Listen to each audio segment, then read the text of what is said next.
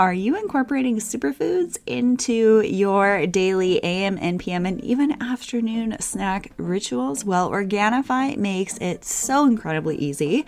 Use promo code BB for 20% off of your order of Organifi products. These are incredible, non-GMO, glyphosate residue-free superfood products with added adaptogens, and I am obsessed with the Harmony Cacao Mix in my morning coffee and also the green juice in Original as like a morning matcha. Their glow formula, their red juice formula, all of their formulas are just incredible. I am blown away at how delicious they are. You're going to love them. Your family are going to love them. You can even serve them as a fabulous summer mocktail on the rocks. Use promo code BB and save 20% off now at Organifi.com/BB. You can also find that direct link on the beautyandthebiohacker.com favorites page. Enjoy today's episode.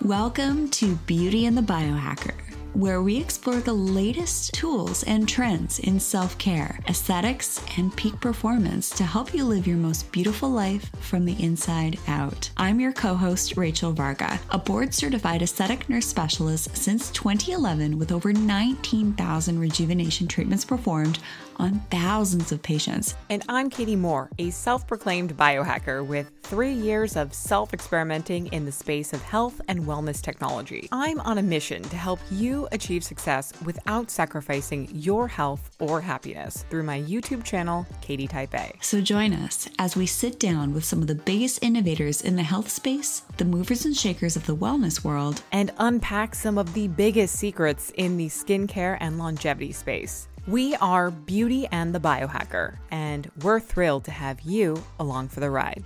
Welcome, everyone, to the Beauty and the Biohacker podcast. I'm thrilled to be here alongside Katie Moore. And in today's show, we will be discussing the science behind intermittent fasting.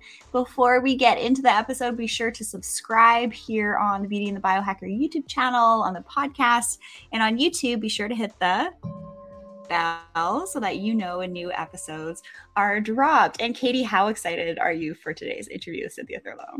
I am so looking forward to this one. I have just kind of started, doing the intermittent fasting thing again with the start of the new year. So I have so many questions, and I am really looking forward to diving deep into the science behind it all too. It's going to be amazing. So let me tell you a little bit about Cynthia Thurlow. I've known Cynthia for a number of years now, and it's always an absolute pleasure to connect. Cynthia Thurlow is a nurse practitioner, CEO, and founder of the Everyday Wellness Project, an international speaker with over 10 million views on her second TEDx talk, Intermittent Fasting Transformational Technique. With over 20 years of experience in health and wellness, Cynthia is a globally recognized expert in intermittent fasting and nutritional health, and has been featured on ABC, Fox 5, KTLA, CW, Medium, Entrepreneur, and The Megyn Kelly Show.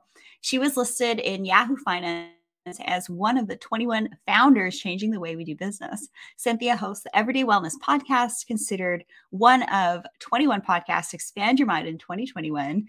And I'm predicting for 2022 as well by Business Insider. Her mission is to educate women on the benefits of intermittent fasting and overall holistic health and wellness so they feel empowered to live their most optimal lives. Welcome to the Beauty and the Biohacker podcast, Cynthia Thurlow. How are you today? I'm doing great. It's so nice to connect with both of you. Yeah, it is. It's always really great at the beginning of the year to kind of look at your kind of nutrition goals for the year. And I have finally gotten back into the fasting thing. I think I took a little bit of a break, which many of us do, but my fiance was doing the Zero app, and I just kind of felt compelled to start to think about my, nutrition and macros a little differently. So I'm really excited because I know you're working on a book, and I know that you just have so much knowledge on some of the science behind it, because yeah, it's trendy, but what is the actual benefit? And I'm really looking forward to kind of diving into some of those things with you. Yeah, I think on so many levels, people think of it as being new or novel, but if you reflect on fasting, it's an aspect of nearly all the major religions. So I like to remind people that it's been part of our humanity for thousands and thousands of years. It's only in the last probably 30 or 40 years that you're starting to see more and more people embracing this strategy. And I think it's a direct reflection of the fact that a lot of the dogma that we were raised with, I mean, certainly the information that was giving my patients when I was a new nurse and a new nurse practitioner has really been largely disproven. And, part of the degree of cognitive dissonance we're experiencing as a culture right now really speaks to the fact that, for many people, they are in a position where they are unable to entertain the possibility that they can survive and eat less frequently. But I would actually make the argument that it's our meal frequency and our diet and nutritional patterns that are really contributing to so many of the chronic disease states that we're seeing. And it's really a cry for help. I think that on every level, irrespective of what your credentials are after your name, it's really vitally important that we all really consider our relationship with meal frequency and what's serving us and what is not. And I'll give you an example. I have teenage boys, and they could seemingly eat from the moment they wake up to the moment they go to bed, but they are still growing. They are still growing. But once we are at full maturation, we don't need to be eating with the same degree of frequency. And we certainly need to be conscientious about what types of macronutrients we're consuming, our protein, fat, and carbohydrates. And so these are topics that a lot of healthcare professionals are not talking to their patients about. And really, we need to be. It is a public health crisis at this point. It's no longer something we can just shove under the rug and pretend is not a problem.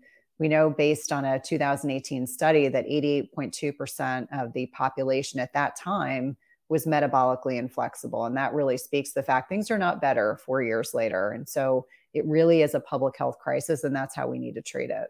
I should actually write an article on aging and intermittent fasting. So actually, after this episode, Cynthia, please email me some of your research links. And I am actively writing articles for the Journal of Aesthetic Nursing and the International Society of Plastic Surgical Nursing Journal. So let's do this. Let's collaborate. That would be super fun. You talked about something really interesting, which I was wanting to ask you about anyways, is, well, what is the history of fasting? What has it historically been used for? Because from my background in Christianity, spirituality, things like that, it can be utilized as a spiritual tool. And in fact, when I feel like I'm just a little bit of kind of like extra energetically, spiritually drained, and I want to kind of focus more on my spiritual energetic wellness, I will actually choose to do a much longer fast. We're talking until maybe 3 p.m. that day from the night before, but I'm really flexible with that. And I kind of go on my intuition. I'm not like a strict intermittent fasting, but I do utilize it for certain things. So can you expand on the history of fasting?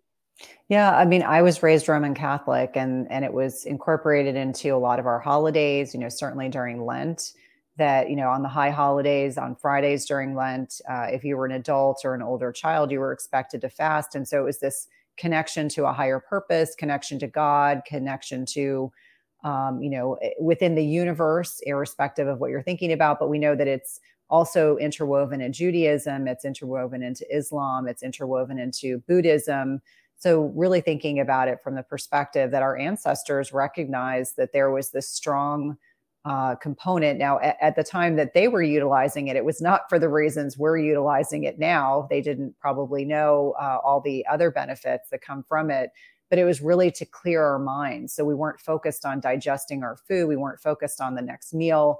We were really focused on our purpose, getting very, very clear, very granular about what our desire was and our relationship with a higher purpose. And so I know even when I was a young adult and fasting on high holidays, it was definitely designed to be a sacrifice, if you will, to forego food so that you could focus on what was important about that particular day in the Catholic calendar. And so I think that really, for many people, even now, they'll say that that's why they actually enjoy doing longer fasts, that they feel so mentally clear, but they also feel that they're able to rid their mind of things that are not important. It's funny you mentioned that because I also was raised Roman Catholic, Mhm. and I, experienced the same things right around Lent and, those Fridays.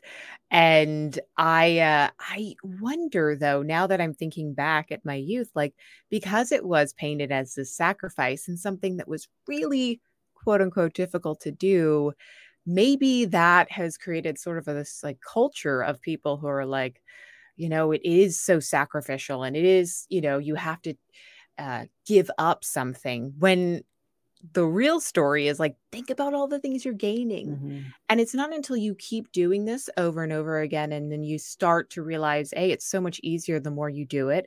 And B, the benefits just so outweigh some of the hunger pains that you might get because there is this like sense of mental clarity. Mhm. So, kind of coming back to what you said earlier about this being a metabolic health crisis, I 100% stand by that too. It's one of the reasons I've been a big proponent of people using CGMs and really getting their blood panels done to understand where they're coming from and, how this is actually impacting their day to day.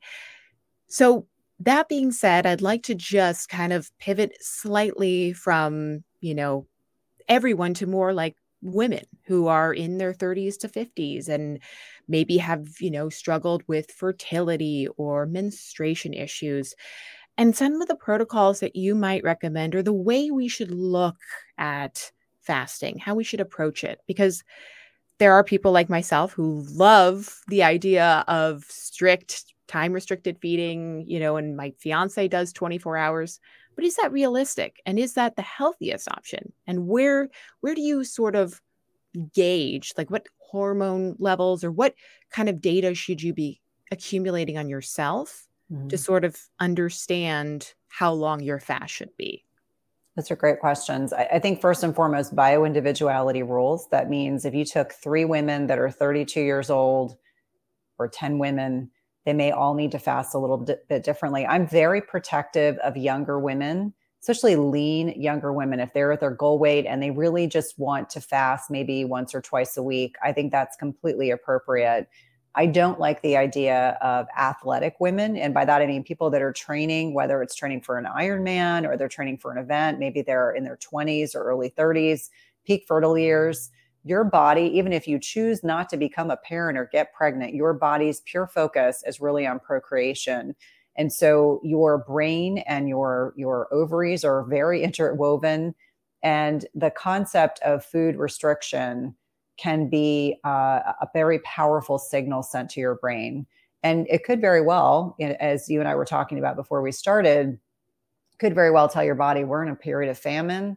There's no way we can become pregnant right now. We need to shut things off so you can stop with getting your menstrual cycle. So I think for women under the age of 35, peak fertility years that are lean, it's an every once in a while pattern. And I'm very much a proponent of only fasting during the follicular phase. So the first 2 weeks of the menstrual cycle, not around the time that you're going to get your menstrual cycle, your luteal phase. So that's number one. I think if you're an obese younger woman, if you have PCOS, you have insulin resistance, you are struggling with infertility, we know based on study research that there are tremendous benefits for a lower carbohydrate diet. Maybe you're doing 12 or 13 hours of not eating. For a lot of people, that can be a tremendous shift from the meal frequency issues that we're seeing. I've seen upwards of 6, 10 to 12 times a day when people are doing these diet recalls, which is astounding. So it can be beneficial for them, but always in that context. Next are women that are 35 to 45 to 50, those perimenopausal years. And yes, ladies, if you're north of 35, you could very well be in perimenopause. This is when progesterone starts to wax and wane in terms of our ovaries. We are not born with ovaries that replenish every 3 days like men's sperm. So we are as old as our ovaries are. And so progesterone is usually the first hormone that will start to falter. And that can be like the very beginning of perimenopause. It's actually 5 stages until you get to menopause when you haven't had a menstrual cycle for 12 years. And perimenopause can be a great time. A lot of women are done having children. There's not as much focus on carrying a pregnancy to term or trying to get pregnant, although there are certainly lots of women who successfully get pregnant in their late 30s, early 40s. This is when everything changes. This is when sleep quality becomes critically important. anti-inflammatory nutrition. I hate to say this, I oftentimes feel like I'm the wet blanket at the party, but when we talk about inflammatory foods, we're talking about gluten and grains and dairy and alcohol. Yes. And there's a huge drinking culture here in the United States. And it's very different if you're drinking at 20 versus 30, 40, 50 and beyond. It can, really create some health issues. But with that being said, also processed sugars can also impact hormones in very negative ways. So I always look at what's your sleep quality like, what's your stress management style, what's your nutrition like, are you over exercising? Because this is also part of that calories in, calories out mentality, that methodology where we're convinced if a little bit of CrossFit is good, then even more is better. And I would be the first person to say that an almost guaranteed way to really mess up your hormones in your perimenopausal years is to overexercise. So in that context, if all those other things are kind of dialed in, fasting can be a really great way for a lot of women to maintain and or lose weight and change body composition, as also reduce their likelihood of developing insulin resistance. And one really important distinction to make here is that we're looking at our two big sex hormones. Most of us are familiar with estrogen and progesterone. Estrogen is an insulin sensitizing hormone. So as you are transitioning through perimenopause, getting closer to menopause, you become in many ways physiologically more insulin resistant. I don't care how thin you are. I don't care how much you exercise. I don't care how pristine your diet is. It is a byproduct of that loss of estrogen, unless you are looking at bioidenticals, considering bioidentical therapy. And there's no food that's going to replenish estrogen. So there are lots of foods that help us package it up and get rid of it, but there's not like the magic food that's going to replenish all the estrogen that your body was once making. So I think it's important for people to understand that, it's kind of this mother's nature's way of forcing us to kind of change things up. And then, obviously menopause, I always say menopausal women and men oftentimes have the easiest time fasting. Again, going back to that, they have to make sure they sleep. They have to make sure they're managing their stress. But women aren't dealing with as much fluctuation in our sex hormones as we did when we were in our cycling years. And so I feel like menopausal women oftentimes get a little bit of a pass, a little bit easier to fast. They may not be as hungry. They may have less lean muscle mass. But with that being said, each stage, whether you're peak fertile years, you're perimenopausal or menopausal, we all have to fast a little differently. And I definitely dive into this in intermittent fasting transformation, because I think it's such an important distinction, because there's really no one else that I can think of that's really looking at this from a purely gender perspective, that there's no one size fits all. Women are not many men. We have to fast differently. And lastly, I want to just tie in this last piece because I think it's important. Our menstrual cycle is a barometer of health. I think it should be like the fifth or sixth vital sign, because if you are fasting and let's say you're fasting for the first couple of months and maybe your cycle's a little heavier, a little lighter, I don't worry about that. But if it goes away, if you're in perimenopause or you're in your peak fertile years, that's a sign that your body may perceive intermittent fasting is too much stress. So what is intermittent fasting? It's a hormetic stress, but it's the same type of hormetic stress like too much exercise, too much cryotherapy, infrared sauna, all these things that can be beneficial in the right amounts at the right time. And so I really want women to understand that one of the things that's really critically important about fasting is you want to make sure that your period doesn't go away, or that your period, I mean, if you're pregnant, that's one thing, but if you're not pregnant, in the context of if you're over fasting, it's too much stress on the body, your body may just say, time out. I'm in a famine state. I'm not getting enough nutrients. My body thinks I'm starving. And people sometimes have to go back to doing 12 hours of digestive rest. And there's no shame in that. I know you mentioned that you had a period of time where you took a break. Completely appropriate. I've had times where I've taken a break. There's no like shame in doing that. And I think it's important for women to understand that there may be times in their adult lives where they need to take a break, like when they're pregnant or breastfeeding or gone through an illness, or they're just struggling in general. And that's totally okay. We are so hard on ourselves as women, and we need to give ourselves permission to take a break when things are not working for us. I really like that you have this approach of being intuitive with your body, and depending on where you are in your life and your cycles, to take that into consideration. One of my clients is actually she's a pediatric counselor. So she does a lot of work with mental health and kids. And she's like, Rachel, on your shows, please do a PSA for fasting for younger women. And I love what you mentioned that, younger women, maybe this isn't the best thing, but we do have to be careful if, say, you're tuning in and you have a child and they're seeing you fast and diet this way. It will impact them. I was impacted positively by my dear mother. She actually did the South Beach diet when I was in middle school and high school. She weighed 210 pounds as a registered nurse doing night shifts. She dedicated her entire life to serving her patients, and she wasn't looking after herself. So this is why I never ended up being that kind of nurse that was overweight and burnt out, and she developed estrogen receptive breast cancer and all of this stuff. So your little ones are always watching you. So always make sure that you have a very healthy perspective. And I love what you said, to lend to the effect of intermittent fasting might not be the best for younger teenagers, early 20s, and things like that. So I think that's great. I would love to hear from you, Cynthia. Tell us a little bit about your AM and PM routines. And you did mention biohacking. And it's interesting you mentioned that, because I was doing a lot of cryo and sauna and cold therapy. And that was actually the one time I actually missed a cycle, which was really, really interesting. But this was like serious cold therapy. Like it was -10 out here. We don't usually have weather that cold. So I'm just trying to like make the connections to myself as to why that happened. Were there things going on around me with friends and family members, doing something to themselves that maybe was impacting me? I just didn't know. So thank you for shedding light on that. I'm definitely going to be taking that into consideration, because I'm actively in that preconception phase.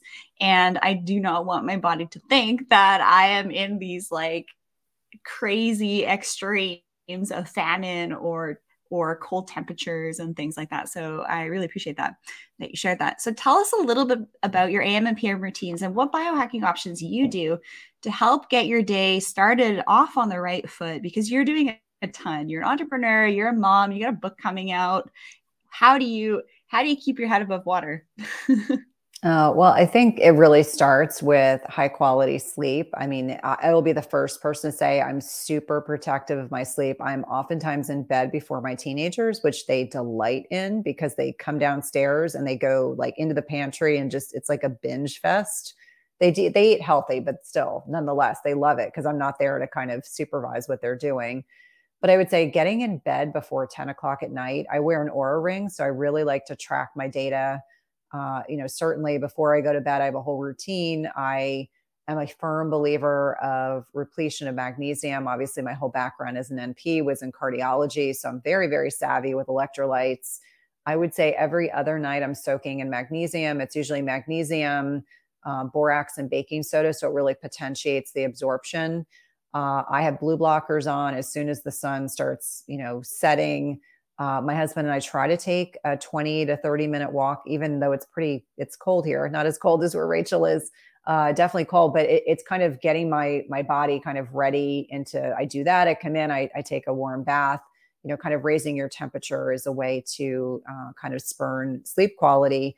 But it's also, that exercise or that walking after a meal is a way to help with insulin sensitivity. And so I also wear a continuous glucose monitor. So that's another way that I'm kind of mindful of how much activity I've had that day, how much, blood sugar do I need to get rid of before I go to sleep. And so my PM routine is really focused on high quality sleep. I have been experimenting with some supplements over the last 6 weeks, really in preparation for this book launch, because I knew that my sleep quality would definitely be impacted. So I've been high dosing with melatonin. I've been titrating up, titrating back down. I have several other supplements that I'm experimenting with, including Sandman, if either of you are familiar with that. Super physiologic melatonin, which I think is really awesome, but I don't use that every night, probably once or twice a week. And then, just really getting into the habit to say no, get into bed. I try to get off electronics. I can't get much into a book before I fall asleep. If I have a physical book in front of me, I'll fall asleep pretty quickly. I have a sleep mask on, and this is probably, your listeners are probably like, oh my goodness, I sleep at 65 degrees because that's where I sleep best. My whole family sleeps pretty chilly, and it's a great way to encourage my kids to sleep in their covers and not on top of their bed. And then in the morning, I get up before everyone else because that's just my quiet time. So I have green tea. I take thyroid medicine. So I take my thyroid medicine. I brew some green tea for my husband and I usually might do a couple like chores around the house, like things that are quiet because there's no one else that's up. But one of the first things that my husband and I do together is we get light exposure in the morning. We have 2 doodles and we do anywhere from 15 to 45 minutes worth of outdoor walking in the sunlight, lots of sun on your retinas to kind of suppress melatonin, increase cortisol. And that's typically how the day is started, followed by usually some type of fasted exercise. Now, since the new year started, I've gotten back into exercising, doing more strength training. So I'm strength training 4 to 5 days a week, not too excessively. It's completely appropriate. I've got it split into days so it's manageable. And then 1 or 2 days a week, I do HIIT, but again, not for extended periods of time. Then I usually shower and get my day started. So that's usually how my day starts. I do take several supplements. It depends on, what I'm doing at the given time, but I'm all about hacking. So anything I can do, but a lot of what I focus in on, I love my Aura. I have a continuous glucose monitor. I also have an Apollo Neuro. So occasionally I'll meditate in the morning, but lately I've been enjoying using my Apollo Neuro throughout the day. And so for anyone, if they're not familiar with that device, is originally the research was done on PTSD patients. It's now come to realize that a lot of the parasympathetic stimulation is really beneficial for the lay public as well. So it's become one of my favorite things to use, as well as alternate nostril breathing. The book Breath, I feel like really changed my life on so many ways. I'm completely nerding out on all the respiratory physiology that's there and tapping into the autonomic nervous system. But that's typically how I start my day. I know that, some days, depending on what my day's like, I may do some gratitude journaling. I'm not much of a writer. I actually would prefer to type it into a device because my handwriting after many years of working in healthcare is really pretty awful. And that's not even a reframe, that's a fact. And so for me, I just prefer, if I'm going to express gratitude, my husband and I are usually exchanging texts throughout the day. He really is a fully committed partner. And so he has taken over all meal prep in our house, which is something I'm super grateful for. Otherwise, we would be having someone come to our house and doing the meal prep just for time constraints. So, expressing gratitude is probably the other, piece of that. And I'm happy to share more about supplements, but I try to keep things pretty pared down because I have a tendency to want to try everything and then I don't know what's working. 100%. Girl, you and I, like parallel universes. Are you in New York? No. Oh, Outside of okay. Washington, D.C. Okay. All right. East Coast though. Yeah, that is a great, like very holistic kind of and very self-aware approach, which is something that I've learned over time because I was, the one to always throw everything under the kitchen sink at my health. And then you realize, oh, well, now it's really hard to quantify and actually figure out what's working, what's not. But I'd love to ask you a little bit about kind of, your relationship to digital devices, social media, because I think, especially as a female entrepreneur, all three of us can attest that it's time consuming, and it's also spiritually consuming. I really do my best to not wake up and look at my phone or look at Instagram or anything. And right before I go to bed, I never check those things either, because I feel like I like to preserve those very sacred parts of my day that can really make or break my day or sleep. So I'd love for you to just kind of unpack a little bit about like how you sort of approach social media, the interactions there, and kind of like anything you've observed recently that, you could maybe help other women get through, because there's, we're in this weird crossroads right now of just a lot of noise. And I'd love to hear kind of how you're able to stay above that. Well, I can tell you with a book launch, for full transparency, I try to spend as little time as possible on social media. I have a team that I pay to do a lot of that, to interact as me. For anyone who's worried or concerned that, I generally try to respond to as many messages as I can personally. My team will flag things if they think it's something I need to respond to as opposed to them. But you have to set limits. It is very easy to get sucked into the social media vortex where you can't, it's almost like once you get sucked in, it's hard to get back out. And one of the things that I did at Christmas time, we were outside the country, away in nature with my kids. And I just said, this just demonstrates for me how much I need to unplug. Like I'm much better off paying someone to do my social media content and respond as me, in complete alignment with, my own kind of governing philosophy about these things. But I do find that social media can also be like a really negative space. And I say that, and that I don't like to argue. I'm a reformed people pleaser. And so sometimes there are just individuals that you will cross paths with that it makes me wonder if they need a hobby. They clearly are not very happy individuals, because people that are happy and content and busy don't have time to argue with strangers and don't have time to be divisive and nasty. And so I affectionately refer to some of these individuals on social media as the harpies. And so the harpies are out there to try to point out inadequacies, their own perceived inadequacies in others. And I feel like sometimes it's a mirror of their own issues that they shine on other people. There are a couple people in particular that I find on Instagram, and I have to really restrain myself. I try not to interact with some of the negativity that I see going on, because it's hard enough being a woman. We're hard enough on ourselves. We don't need to, buy into that vitriol. We don't need to support a lot of the nasty reporting that goes on. The clickbait articles that you see on social media, the magazines that are in the grocery store when you're checking out. I was trying to explain to my kids one day that, as interesting as it may seem to be, if I buy one of those magazines, I'm then supporting that kind of reporting. And I know that, I'm certainly not a Kardashian, but if I had people looking at my life and examining every single aspect of my life, that would be problematic and bothersome. And so I think on every level, I think we as women really have to stand in support of one another and not be divisive. I've just recently witnessed multiple times with a couple individuals on one particular social media platform. And it just reaffirms that certain women, I jokingly, when I was in my 20s, I used to say all women in their 40s were grumpy and bitchy. Well, I'm now one of those demographics. And the irony is that I choose not to be like some of the modeled behavior that I saw when I was younger. Life is way too short. And I think we all agree that, there was time better served investing my energies in other areas with people who want and desire to be inspired and empowered to change their lives. Yeah, I think that's great. So some of the things that you guys have heard me talk about how I manage devices and social media and the woes of the world is I do like 1 or 2 off-grid days a week. I go in the bush. I get that break from EMFs and electromagnetics. I literally can't check social media or make a phone call to save my life, like quite literally.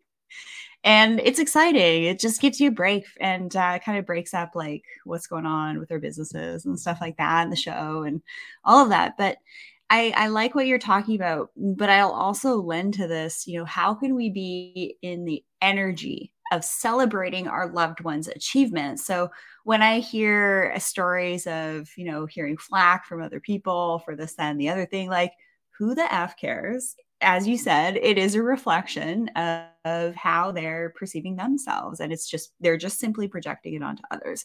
So this is where like spiritual energetic protection is very valuable. This is something that's, I really encourage you all to start learning about. Dr. Terence Palmer is one of the leading individuals from the UK, really blending the world of science and spirituality.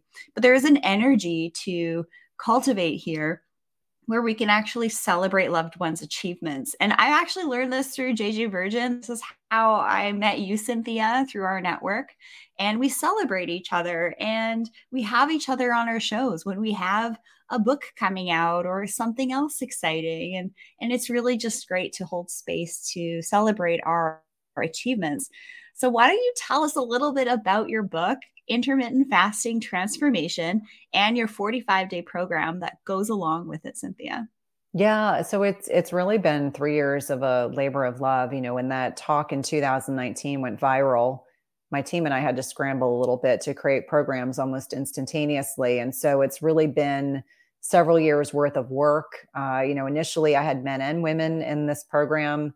And then over time, really the niche that I've fallen into is, women that are 35 and older, really helping them to utilize strategies that will, set them on a path where they're going to be metabolically healthy. So this is my program in a book. It's designed to have 45 days of learning the best strategies to be successful with intermittent fasting. And interwoven in this is talking about hormones and talking about the unique needs of women at different stages. And certainly it's very research based.